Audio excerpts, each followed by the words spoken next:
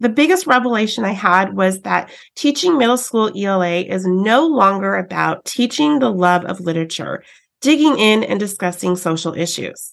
At least for now. I do believe that will return, but we have some skills and we have some deficits that we need to make up. For now, middle school ELA is about teaching students to read, filling in those gaps that they missed. Hi there, I'm Carolyn Wall, your host of the Middle School Cafe podcast, a podcast specifically for secondary ELA teachers looking to close the achievement gap. I'm a 20-year veteran teacher who still loves being in the classroom. Tune in each week as I reflect on my own teaching experience to bring you lesson plans, strategies, and stories that will help you develop your students as readers and writers.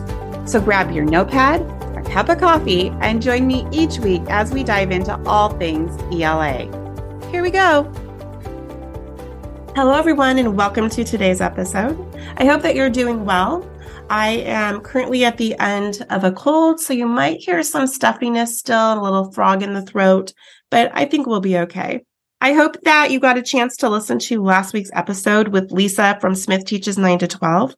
I just love her passion for poetry and how she turned something that she didn't like teaching into her mission. And she definitely has a mission to help all teachers realize that they can teach poetry. I personally learned so much from her. I was taking tons of notes while she was talking and have a few ideas of things that I'm going to try this year when state testing is over next week. There is absolutely nothing wrong with knowing your own abilities and seeking out help when you need it. I'm so excited for today's episode, you guys. Thank you for being here. If you have been in the classroom at any point over the past few years, you know that teaching has changed. Things that we used to do in the classroom either no longer work or they take much longer to get through. Returning to the classroom after 2 years of online pandemic teaching has been challenging, to say the least. Can you relate to that? In addition to the unprecedented behaviors that we've seen, student skills are really all over the place. We no longer have just 3 or 4 or 5 students that need additional support. We now have whole classes or nearly whole classes that have significant learning gaps. They're not collectively behind, meaning an entire grade level behind. They simply have gaps in their learning. It would actually be easier if all the students were simply behind, but they're not. They have gaps in their education, either because they didn't or couldn't participate in online learning. Maybe the standard was modified during online learning, or it might even just simply be that the student didn't have the support that they needed in order to obtain that skill. Whatever the reason for the learning gaps, it really doesn't matter. We need to accept that they exist and then figure out a way to move forward and see how we can fill in those gaps. Last week, I told you that I had a big announcement to make this week, and it has to do with how we can help fill in those learning gaps. So are you ready? This June, I am releasing a book, you guys. I'm so excited. It's my first book ever. It is titled Motivating Readers, Teaching in the Post-Pandemic Era.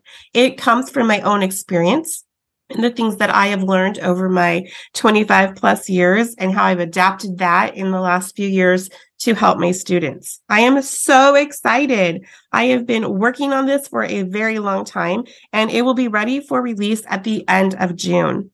So I want to take today's episode and share a little bit about the book. Let me first say that the book does not dwell on the negativity of the past. There's an acknowledgement at the beginning of the book about how we ended up in this place, but from there, it's really a discussion on what we can do as teachers to take what we already know about teaching and learning, how we can tweak it and still use it, so that we're not adding more work to our plate and we're not recreating education. My initial idea for this book came last summer as I was reflecting on my own school year. So that would be reflecting on the 2021-22 school year.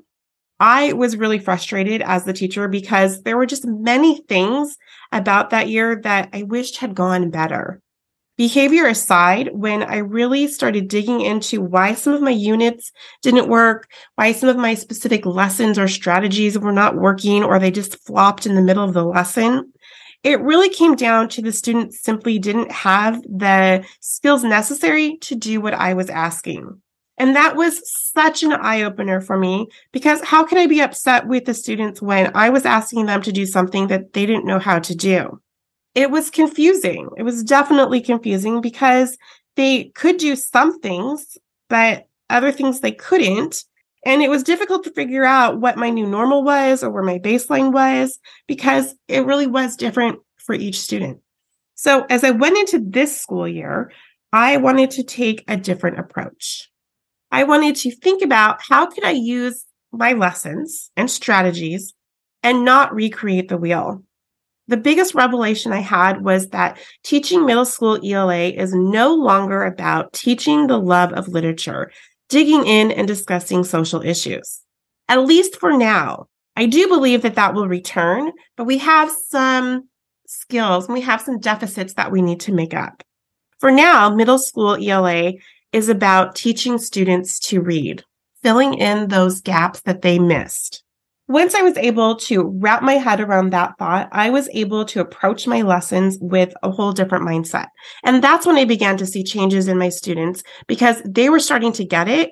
And in my own frustration level, because I finally had a plan and a strategy that was working. I had a place to start so that I could move forward.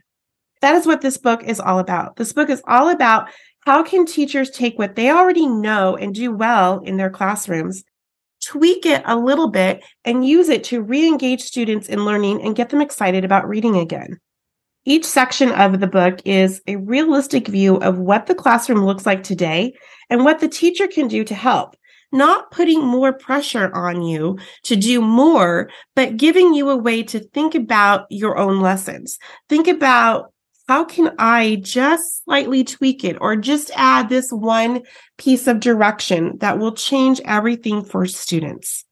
With the learners in our classroom today, there really are just some small things that we need to do that can change the entire outcome of your lesson.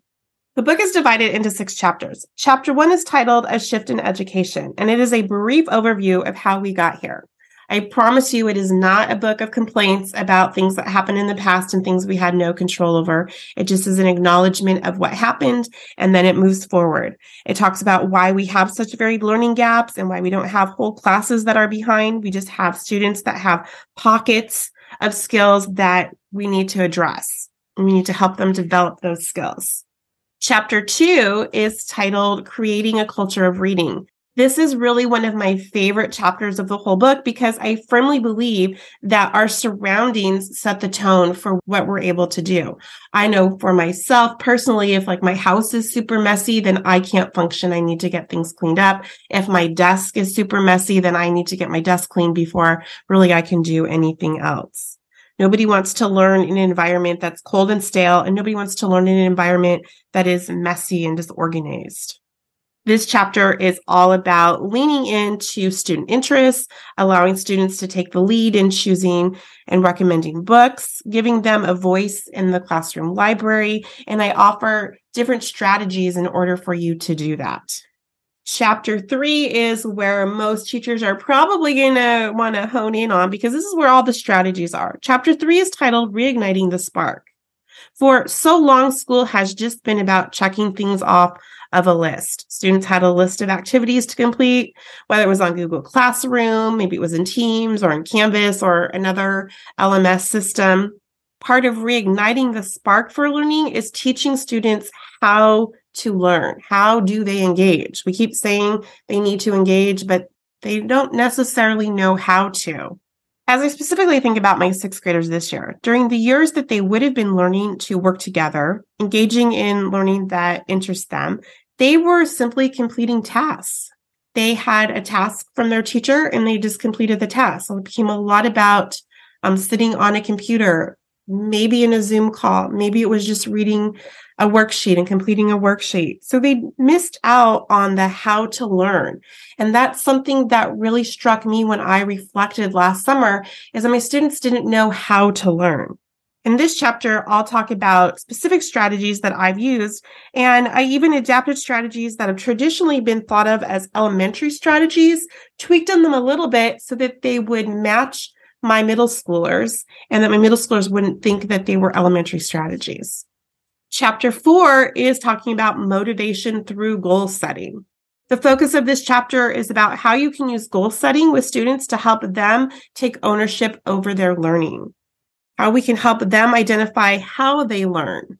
So help them to recognize that when I do X, I'm able to learn. When I set myself up with XYZ, I am able to learn. This chapter also focuses on helping students learn to evaluate their goals, revise their goals, and create new goals so that they are part of the learning process. Again, that's something that a lot of my students knew how to do coming into my class before the pandemic, but definitely has been a struggle in the 2 years since the pandemic. It is always my goal to help my students learn how they learn so that they can have ownership over their own learning. Chapter 5 is titled Using Technology to Enhance Learning. While I do talk about and encourage the use of audiobooks in this chapter offers way more advice than that. In this chapter, I offer practical ideas to use technology in a way that will meet the needs of the students that we have. There are ideas for collaborations and how students can work together, whether they're in different classes, in different buildings, or even just in different class periods. I offer ideas on how you can create student recommendation boards and book reviews that are accessible to everybody. Technology is definitely something that our students are familiar with, and so incorporating that into our classes is really going to benefit everybody. And that leads us to Chapter 6, which is really just wrapping it all up.